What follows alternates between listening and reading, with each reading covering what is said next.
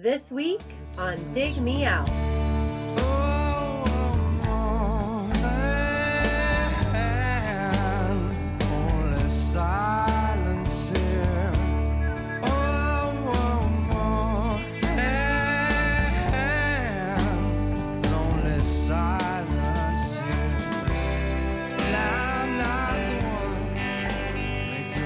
With your hosts, Jason Zia and Tim Minichi. Jay, we're back again with another episode thanks to our Dig Me Out Union on Patreon.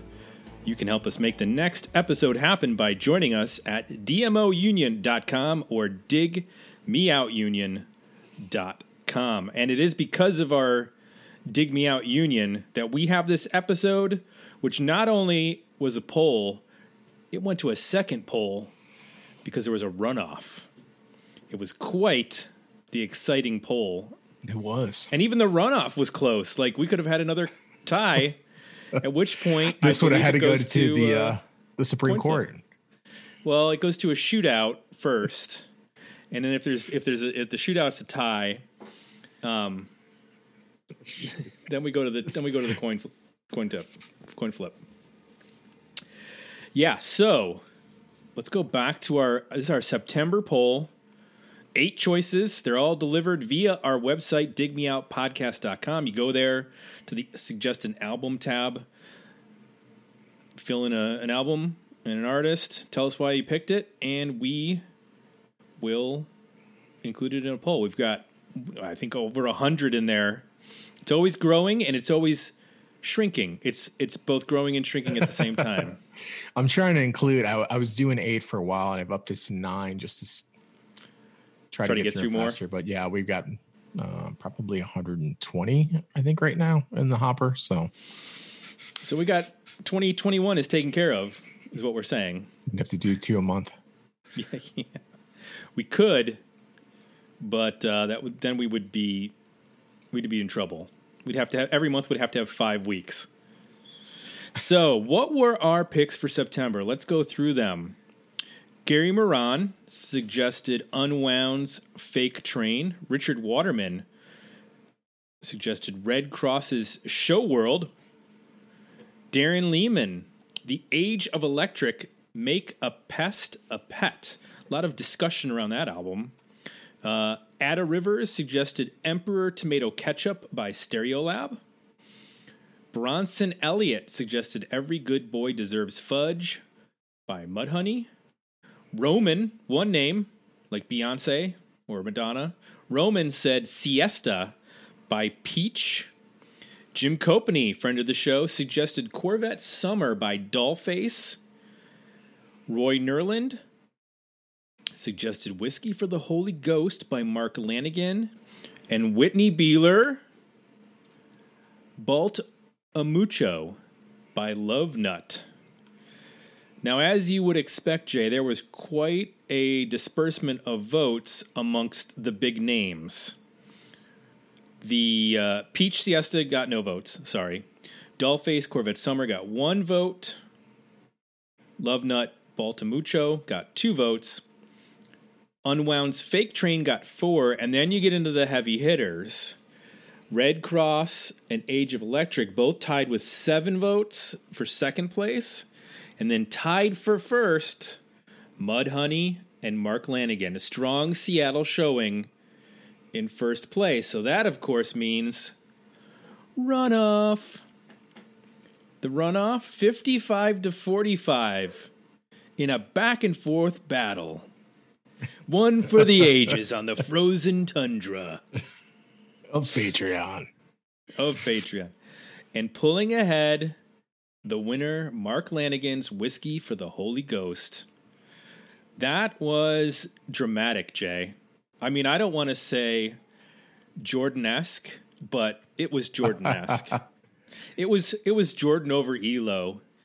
It was a fist pump in the air. Let's not talk about that. That's not fun for me. But it was, I mean, this was literally, you could see in the comments that this was going to be a close one because it was Mudhoney, Lanigan. People were talking about it on Discord. We have our Discord channels. It was being talked about there. I think people were talking about it at the water cooler. People were talking about it, people were talking about it at the gas station. They'd be pumping their gas. What's it going to be, Mudhoney or Lanigan? And it came out to Mark Lanigan. I'm not familiar with the man's work. I'm looking forward to of course, we know who Mark Lanigan is. Now, Jay, I know you know the Screaming Tree stuff. Have you checked out his solo stuff? I think the more recent. Okay. And then the Gutter Twins. Mm-hmm. But yeah, I don't know that I've checked out, and obviously whatever he's done with Queens, right, Stone Age.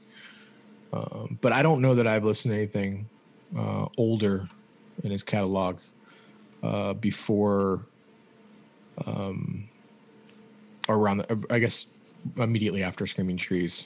Sure, and we covered Screaming Trees many years ago. We did the Dust album. And this is his second solo record. It was released in January of 1994. It was on Sub Pop. And what's interesting about this record is it took a number of years for him to record it because Screaming Trees were obviously an active band during this time. So he was able to write and record in his time off when he had time alone on when they were on the road, and then when he got home, he was able to record. So this was recorded at 4 different recording studios while he had time to do it. And there are a lot of different musicians. So, for example, on drums, you have a variety of people. You have Jay Mascis playing drums on one of the songs. You have Dan Peters from Mudhoney playing drums on one of the songs. You have Tad Doyle from Tad playing drums on one of the songs. Mark Pickerel, who's a veteran drummer from that era, playing drums. You've got... who else is on? Mike Johnson, who was in Dinosaur Jr. for a period of time. He, I believe, plays. Let's see. He was a producer on the record along with Jack Endino. Again, this was recorded in multiple studios, so there's a number of people producing based on what studio it was in. Mike Johnson plays guitars and organs.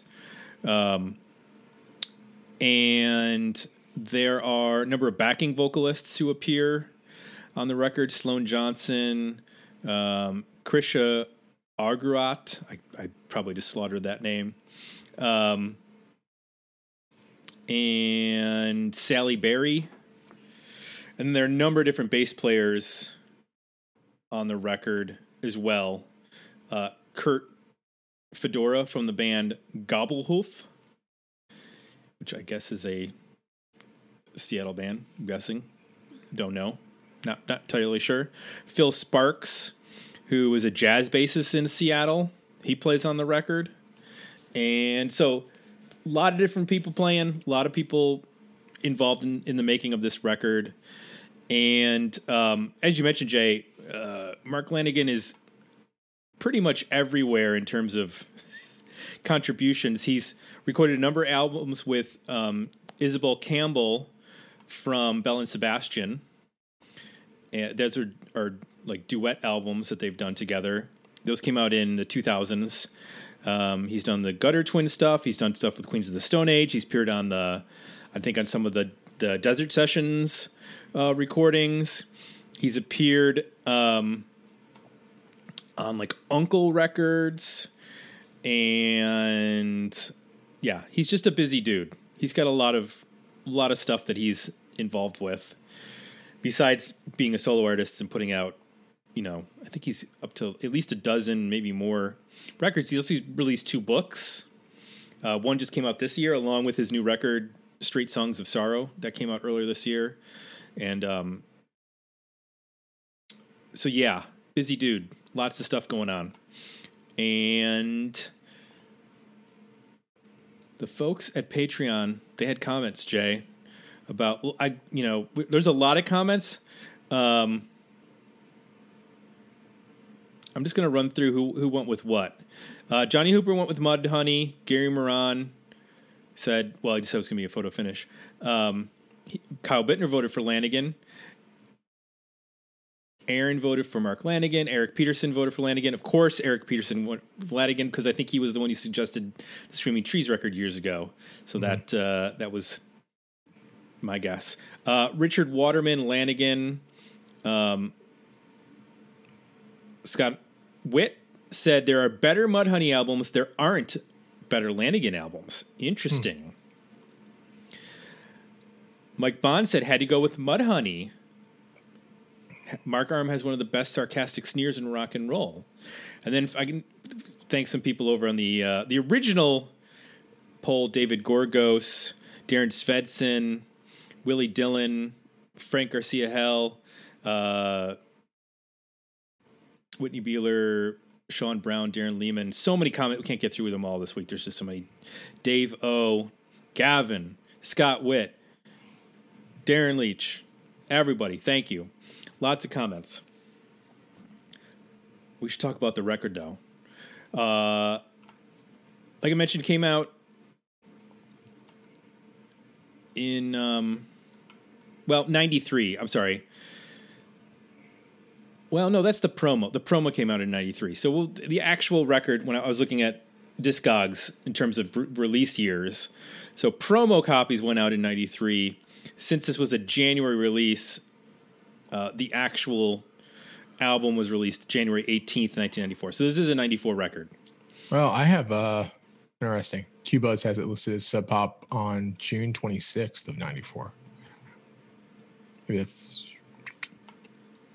No. Interesting. I don't know. Well, you know what? I don't know who to trust about anything anymore, to be honest. I don't know. They've won. And this has been reissued on vinyl. You can pick it up. Sub Pop did a reissue. It's actually a double album on reissue with the reissue. So it's, 180 gram split between two records, three songs of side or whatever. So it's a bit, I think the original pressing was just on a single disc, and this is over a 50-minute record. So that had to be pretty compressed to get it on there, or they had to cut a song.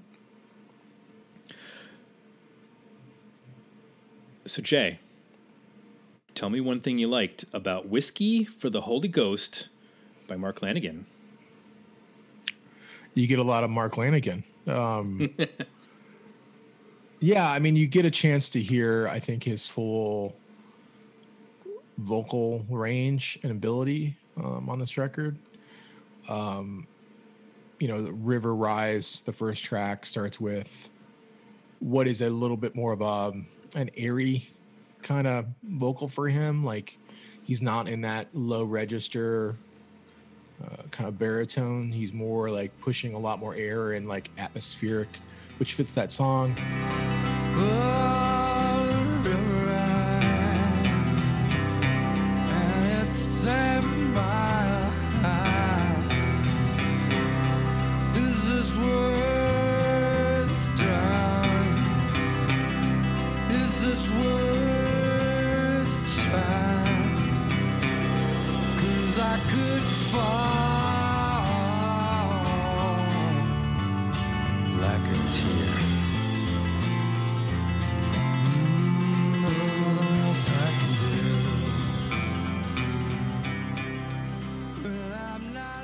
But then you get, everything from him, doing a falsetto to, the sort of more characteristic, like low, grovelly kind of whiskey soaked kind of vocals on like Judas Touch is a good example of that. It's to where it's almost spoken, to him being like very melodic, to him getting loud and singing on a higher register. So you get like the full spectrum of his vocal ability, which is really, the primary reason why you would listen to a Mark Lanegan record and what he brought to so many of those projects that you listed. I mean, that's the reason why I think he was so sought after because he has such a distinctive voice that is capable of like bringing almost a character to the music. There is a visual almost that you get when you hear him sing. And it just automatically like feels like you're listening to a character in a movie or some kind of story. Right. Just with the tone of his voice, which is pretty incredible if you think about it. So that is the heart of this record. Now, around that is a mostly acoustic, to me, record. I think, is it Borracho? Yeah. The only one with dirty guitar. There's not a whole lot of, there's a lot of clean guitar, like lead guitar and stuff, but that's really the only sound that has, some fuzzy, distorted chords. A lot of it is just really more either him in a like almost folky kind of bluesy space, with minimal instruments.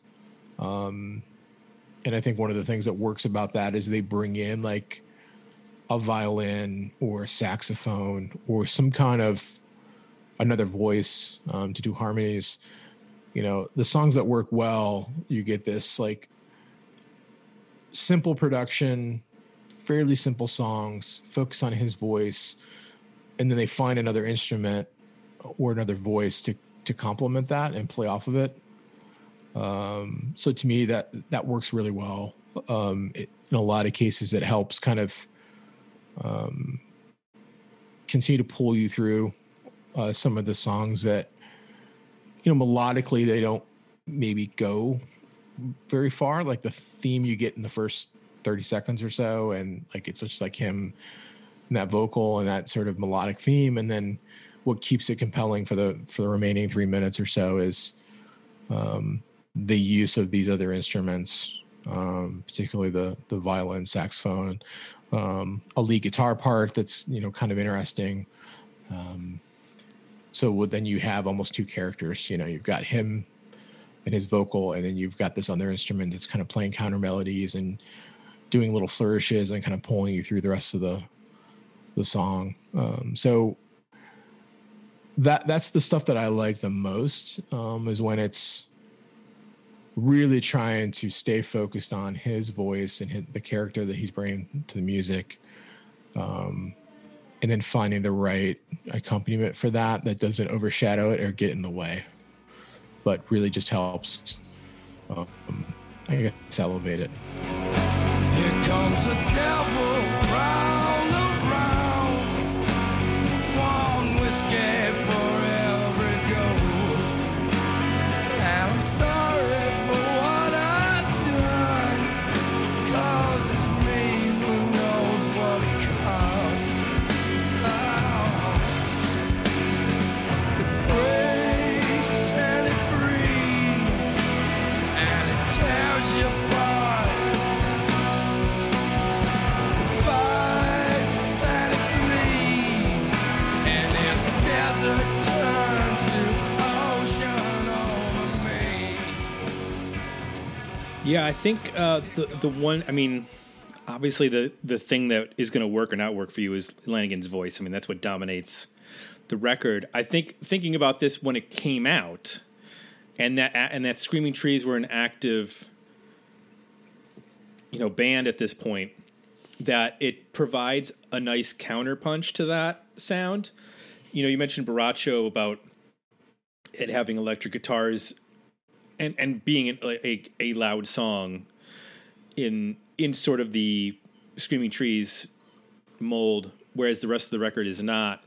I like that it's, thinking back to that era. I think this is probably in the Dust era or close to it, that you get this other side of Lanegan, that you get these. They sound like traditional songs in some sense, but they're not. He would do that later on with his covers album, where he covered some traditional stuff and some lesser known folk and stuff. And actually, there was supposed to be I guess at one point, like a Leadbelly project, like him and Kurt Cobain and some other folks. You know, Kurt Cobain famously covered, and Nirvana covered a Lead Belly song on their Unplugged album. And I guess for a while there was discussion about Lanegan and Cobain doing that together. They had worked together. Cobain sings backup on the first Mark Lanegan solo record. So it makes sense that these songs have this like slightly traditional sound, even though they're originals, because you can tell he was versed in that and he was interested in those sounds and those structures and, you know, chord progressions and whatnot. So I think the thing that works best for me, aside from his voice, because his voice is great, is just how grunge this sounds for 1994. Like, this is clearly his other side from writing, you know, Nearly Lost You and those kinds of songs. This is him wanting to explore other things, and I mean, his voice carries it, so it works in that respect. You know, I don't know if you handed this material, you know, maybe Cornell would be the only one who could have pulled it off with his voice, but his voice is almost too perfect in a way. Yeah. Like you need the raggedness of Lanegan's voice, that whiskey soaked sound that is assumed to be his sound. But he's just, I don't know where his voice sits on the spectrum of, you know, tenor, alto, soprano, that kind of stuff. But wherever it is, the fact that he can get loud and he can raise his voice, and like he does in Borracho, but then also get into that gravel on the slower stuff. And I think, you know, in later years, I don't want to, you know, have the man get angry at me, but it almost becomes parody. Like, even on that Gutters Twins record, like, there's some really strong stuff on there, but sometimes I feel like that voice gets used for its effect rather than the song being strong. Like, they're like, his voice is so dark and mysterious that it kind of covers up the fact that maybe this isn't the best song, but he makes it sound cool. Like, I could think of some of the Gutter Twins material. It's like, it's okay, but it's not the best stuff that he's written or that Dooley's written. But his vocal pulls it off.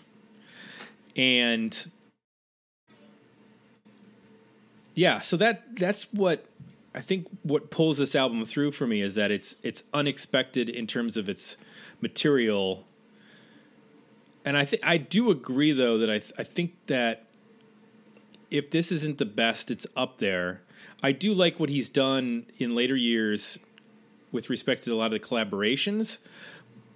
But when he gets like real electronic on some of his records and it's just like, you know, built around a drum beat, I don't necessarily love that sound. Like I don't think his voice works as well as it does with this sort of arrangements or these sort of arrangements. Yeah, I'm with you. I don't get that decision. Doesn't make sense for his voice. I mean, I can understand it from the sense like, okay, I've made, you know, all of his records in the 90s are all in this vein in terms of, you know, organic instruments and the singer-songwriter approach that he has. So maybe, okay, you know, like an album like Bubblegum, he wants to take it in a different direction for a record, and that's fine. But I felt like there were a lot of those records that happened in the 2000s, and you would hear one and then you hear the next one, you go like, I don't know what the difference is between these records. Like, it just sounds like a continuation rather than an evolution. Yep. Whereas this sounds, you know, even now this sounds, I know I listened to it in the past. I went through all of his records at one point that were 90s, the 90s albums that came out on Sub Pop, and then I think in the 2000s he started with like Beggar's Banquet and started putting out on other labels. But it's this kind of stuff from Lanegan, knowing what he did with Screaming Trees, that you're like, I wonder what Kurt Cobain would have done solo. Or, you know, we really haven't had we never had a Lane Staley solo record. We've never really had like a true. I think Eddie Vedder's done some solo stuff, but it's been for like soundtracks or a ukulele. I don't really want a ukulele album from Eddie. Right. So, is there anything that doesn't work for you on this record? Yeah, I mean, you touched on it. I think some of the material is very average, and it's being held up by his voice. I also think it feels like a record where they lay down a bed of whatever chord changes and then layered on top of it. That's my sense that I get when I listen to this. And it becomes predictable in that format. Like there's some dynamics that happen that are nice in some of the songs where I think it's Borracho. Mm-hmm. Where they like progressively increase the tempo, not just the volume, but like you can hear them performing that and like the song getting faster as it goes. And that's a good example of like, okay, it warrants the 5 minutes and 40 seconds because of that dynamic. Yeah. There's some other tracks that are even in the 3-minute range where I'm like, they don't really warrant the 3 minutes. They're probably 2.5 minute ideas that I think are good and interesting, but they don't really go anywhere. They just seem a little underdeveloped. Kind of like almost high quality demos that, you know what I mean? Like they just put down the rhythm tracks. He sang over top of them. They brought some people in to perform additional parts and then called it a song. So I get that sense quite a bit on this record. And it really,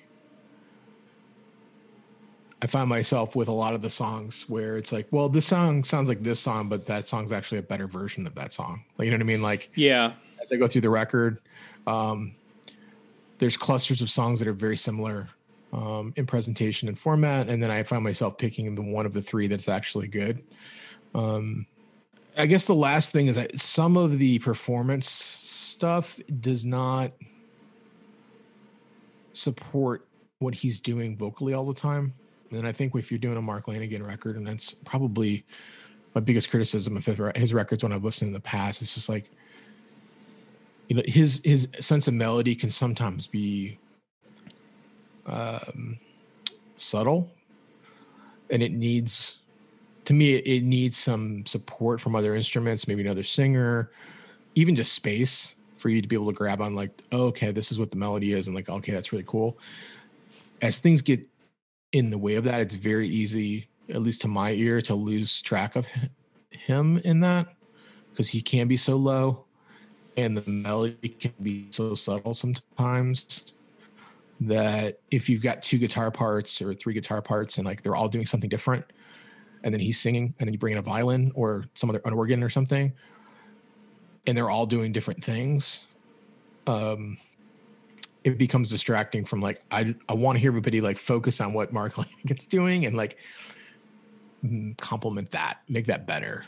And I feel like there's sections of this record where there's just people playing and they're not listening to like, this is the song. Like, this is the core of the song. This is the part that is really worth, focusing on, what works about it. Like, make that part better with what you're doing.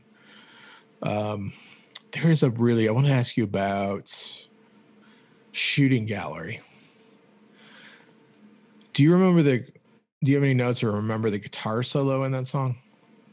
Not specifically. It's awful. Very rarely do I find myself like, usually guitar solos are like either amazing or they're just forgettable. It just sounds really amateurish. Oh, okay. I know what you're talking about. Yeah, that's who's playing it. It's a Mike Johnson guitar solo. It's awful. And you're just like, yeah, it sounds like just somebody noodling on an acoustic. Yes. It sounds like somebody who kind of knows how to play guitar, but really doesn't know how to play a solo. trying to play a solo. And it just goes on and on for like a minute. You're like, oh, just please.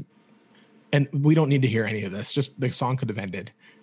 And I probably either end the song or bring in something different. Like, you already have an acoustic guitar, so have an electric, a really dirty electric that just maybe does a little even just feedback, just like a little feedback rising in and out, or a haunting organ sound, or that just sounded like a dude was playing acoustic guitar and singing a song, and then another dude sat down and just started playing a terrible acoustic solo. Exactly. And you've been in those. We've all been in those situations where you're just farting around, whatever, right? And somebody just starts playing something, and you're like, it's fine, but you wouldn't put it on a tape and then release it on Sub Pop Records. I agree with you that there's some meandering. Riding the Nightingale is over 6 minutes, and that could easily be half the length. Like you said, Borracho earns its length.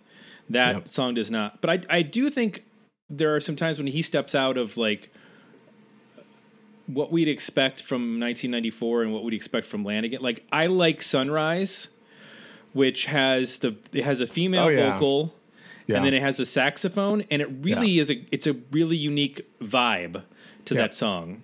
I agree. And I wish there was more of that, where there were less of him in an acoustic, and maybe then there's like some noodling bass.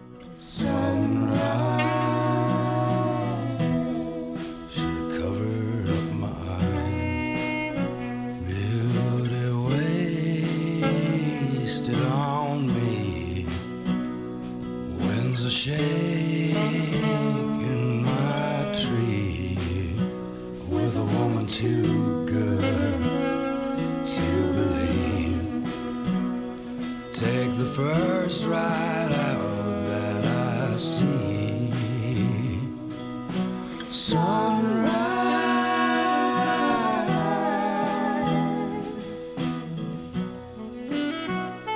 Skies are served. I think that this album suffers because you can hear it in the production that this was recorded at 4 different studios with multiple producers. I know that John Agnello mixed it all, who's a legendary guy. He's got tons of stuff, but this was recorded by Jack Endino. Terry Date recorded 3 of the songs. Who's another well-known producer who's worked with a lot of big bands. Ed Brooks recorded some of the songs, who has worked with a lot of people, and like the production on El Sol, for example, is a little bit different than the next song, Dead on You, in terms of like the vocal clarity is different. Yeah. It's a little more present, whereas Dead on You has a little bit more space in it, and it just, you can hear the production change from song to song just a tiny bit. Yep. Which is a little weird. But I'm with you on Sunrise. I think that's like an example of maybe the best song or a better song on the record for the 2 reasons you mentioned in that. Yeah, and it's under 3 minutes, and they use that female harmony to clue you in early on, like within the first 15, 30 seconds, like, oh, this is the hook. And you're like, okay, cool. And then that saxophone actually helps. It complements his vocal. It's almost like another singer singing under the line against him.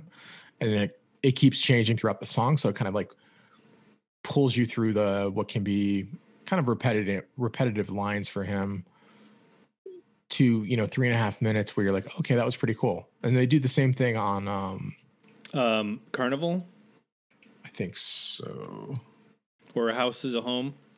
House is a Home, which I guess and was Carnival. A single.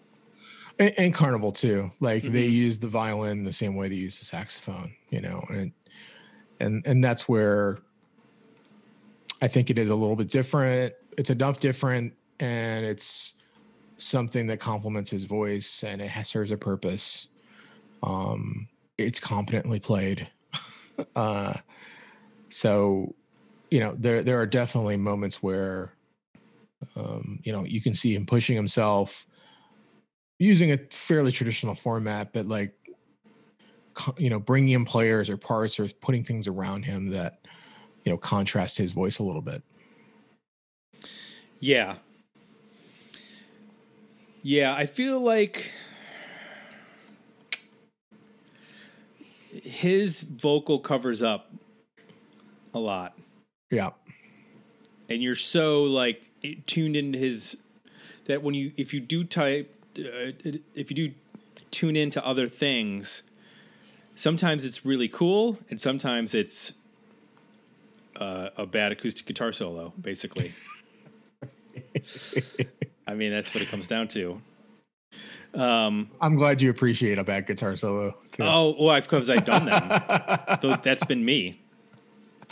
Those guitar solos are I think whenever he's paired with a backing vocalist, there's 3 different women that sing on the record. I think those always work well because his vocal is so low usually on those that it just adds a nice flavor. And any time that they slightly adjust the format so that it's not just him and an acoustic guitar, anytime they twist it and make it a little bit different, that's when it works for me. You mentioned Riding the Nightingale. I don't like that song. I don't love that song either, but it did remind me of somebody. Who did it remind you?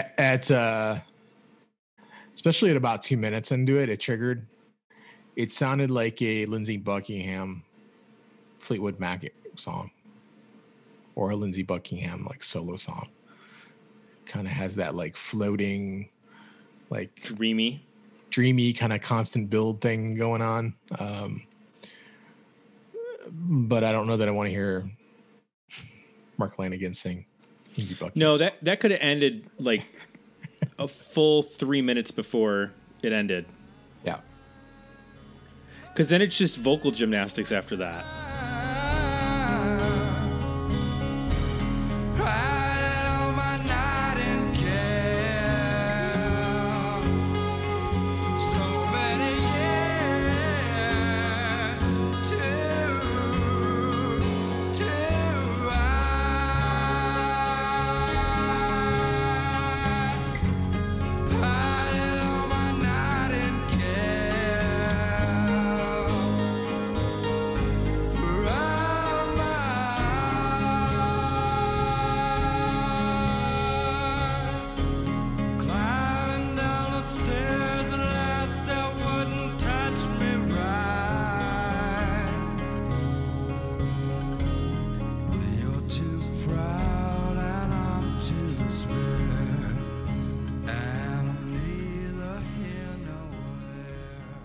Yeah, that was another thing. I noticed that's the first time I've noticed him doing that, and I'm sure he's done it before, but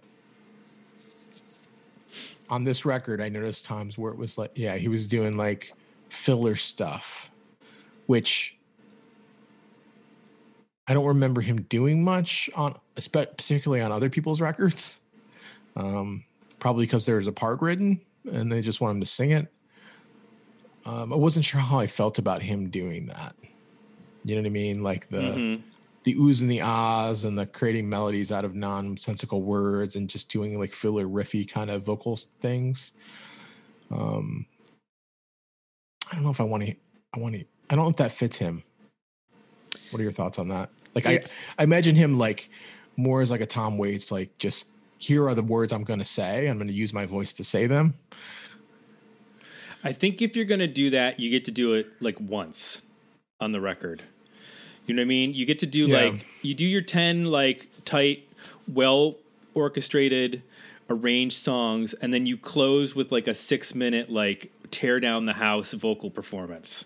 Yeah. Like that's how I would have arranged the record in terms of if you're going to do that, you know, make it your Purple Rain basically. And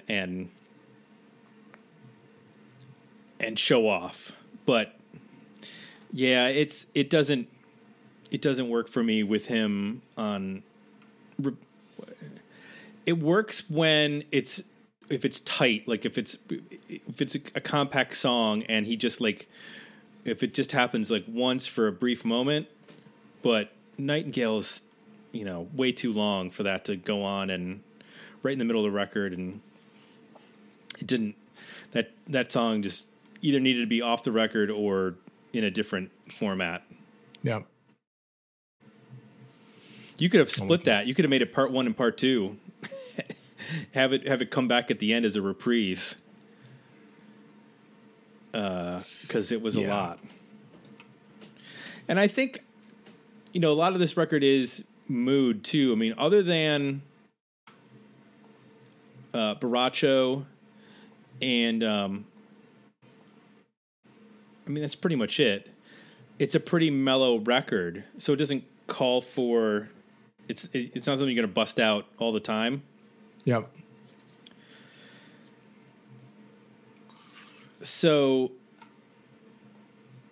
maybe it gets away with being a little, I don't know, Lanegan heavy on the Laneganisms. I guess. I don't know. I just want to hear him say words. You know what I mean? Like, not extending long vowels and like making weird noises. And you don't want him to Mariah Carey the record? No. Like, that's not the kind of singer I think of. Like, he's got a great range, but he's not that type of singer. It just doesn't fit his character or something. I don't know. And it just gets boring. You're just like, oh, it's like moaning almost. It's like, his voice doing that. It sounds like groaning and moaning. Excuse me. Yeah, I get what you're talking about in terms of him. It becomes a performance rather than a showcase rather than. Yep. What are these songs about? I want to hear him say swing pendulum, swing low. And songs about going to hell and dark, mysterious things. Yes. Yeah, I get you. It's interesting because it sounds. I don't know. Did you feel like the production made it sound like any particular time period? Like there's a lot of openness, and I don't know if it's reverb per se, but there's just a lot of airiness to it. Yeah. In a lot of the record that doesn't necessarily, this could be. I guess this could come out now. Yeah. So. Yeah, no, I didn't feel it was dated really at all. Yeah, there's quite a bit of reverb on it, but it sounds roomy. It doesn't sound like an arena or anything crazy. I'm with you that it's the mixing and the sequencing and just some of the song selection overall, and just the way that some of the songs are put together from a production standpoint is just inconsistent. And it's not hard to believe this was recorded at different times at different places. You know that someone's going to get mad considering how much love there was. I know. I feel bad. I don't know. I felt like I have the same reaction to this record that I've had to most of his records that I've listened to. Yeah. It's like there's parts and pieces I'm like, oh, that's so cool. And like, man, his voice is so good. And then there's just like long spans of being bored. And a lot of what I went through is like me dissecting, like, why am I bored by these sections or these things? And I come back to the original things about what doesn't work. And I can come back to like, I think the material is just not great or it's underdeveloped. And I think when he comes in and sings on Queens of the Stone Age record, like that material is not underdeveloped. Right. Like those songs are crafted and they work the shit out of them and they got the part that they want him to sing. And I think the same thing probably with Screaming Trees as well. Like that stuff is well crafted and put together, rehearsed, played, performed. They really hone it like a band would. And I think anytime you get into solo material like this, you have to have a lot of, I don't know, you have to just be either just incredibly capable of like criticizing yourself, or have a partner that can do that for you. And I think my sense is that a lot of this record is symbolic of that. Like his solo stuff it tends to be undisciplined or unfocused and needs some like sharpening and pushback, and just I think there's a lot of like really cool things on here and a lot of potential, but I would love to hear like it really crafted and like bring players in that really understand what to do with it and like take the time to do it, not just like get it recorded. So this comes out in 94. There was a single. House is a Home was released as a single, or House of Home. But I can't imagine, anything really on here surpassing what the Trees were doing in terms of radio play. I mean, it's just not possible. Yep. So here we go. Worthy album, better EP, or decent single? I think I've showed my hand here. I'm going to better EP. I think I got Borracho, House of Home, Carnival, El Sol. I like how the record ends. I like Sunrise, Pendulum, and Judas Touch. I don't love Beggar's Blues. So I got 1, 2, 3, 4, 5. I got like 7 songs. That I think would make a pretty solid EP, and I think even of those 7, I still think there could be like just more refining of them, sharpening them, but I think it makes for a worthy EP as is. Yeah, I'd be at let's see, River Rise, Borracho, Carnival, Sunrise, Pendulum, Beggar's Blues. So I guess that's 6. I mean, and those are my 6 favorite songs. A lot of the other songs are fine, and if you were like add 2 more, I could pick 2 more, but they're not like standout tracks for me. Like they don't separate themselves out the way that those 6 songs do. Or they're very similar to one of the songs you picked, and you're like, well, I like the song I picked better, so why have 2 of the same thing and one's better than the other? Now, I will say, like, when I was listening to this, I was enjoying it enough where I actually like marked it in my Discogs to like buy the record at some point, because I would like to own this on vinyl. It would be I would like to throw this on and have a glass of whiskey and listen to Mr. Lanigan, his baritone or whatever it is from my record player. But I definitely can't do that on Sunday morning. This would not be a Sunday morning, sunshiny day kind of album. No, this is like 2 a.m. on a Friday. It'd be a Sunday night record. Oh, there you go. Late Sunday night. So there you have it. A couple of EPs. I'm sure this will cause a little bit of a stir for Mark Lanigan's Whiskey for the Holy Ghost. Direct your hate mail, of course, to hatemail@digmeout.podcast. All of it goes straight to Jay. If you like what you heard and you're not mad at us, consider leaving us some positive feedback at Apple Podcasts. You can also go to digmeoutpodcast.com, not only to suggest an album, not only to check out all our episodes and join the union, but that's also where you can go to sign up for the Box newsletter, delivered to you every week with new reviews of albums and books and movies that have come out. Mostly albums, because books take a while to read. And of course, we have our calendar. It keeps track of everything that's coming out for the year, 80s and 90s related stuff that the podcast covers. Lots of things have come out this year. When I was looking at what I was going to do for October, I was like, oh my gosh, I got so many records to pick from. Like, my whole month is set already, and it's not even the beginning of the month. There's so much stuff coming out. Yeah. So I was pretty happy with that, because I think either August or September was slim. I was like, I'm going to do like 5 EPs.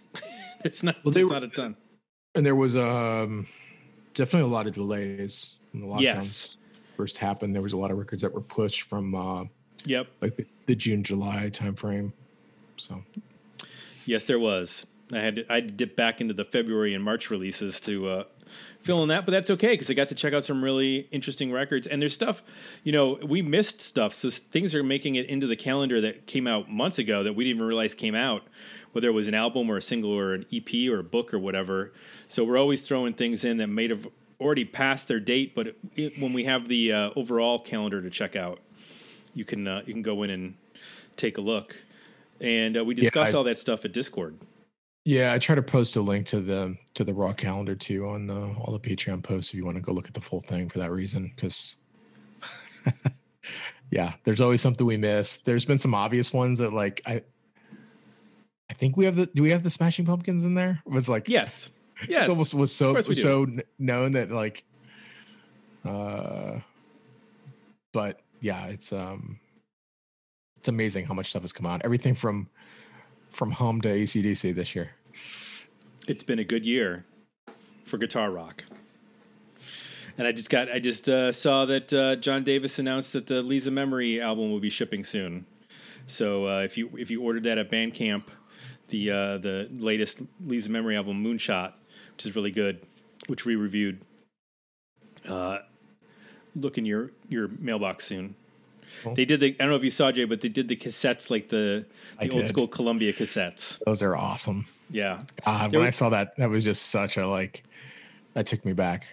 There was a discussion on Twitter, actually, about why they were formatted like that, because it's such a very utilitarian sort of approach. And I guess the reason why was because the record label was so big, they used multiple pressing plants. So in order for the artwork to get correct on the spine, they created a very simple, repetitive look that could be easily replicated at each printing plant.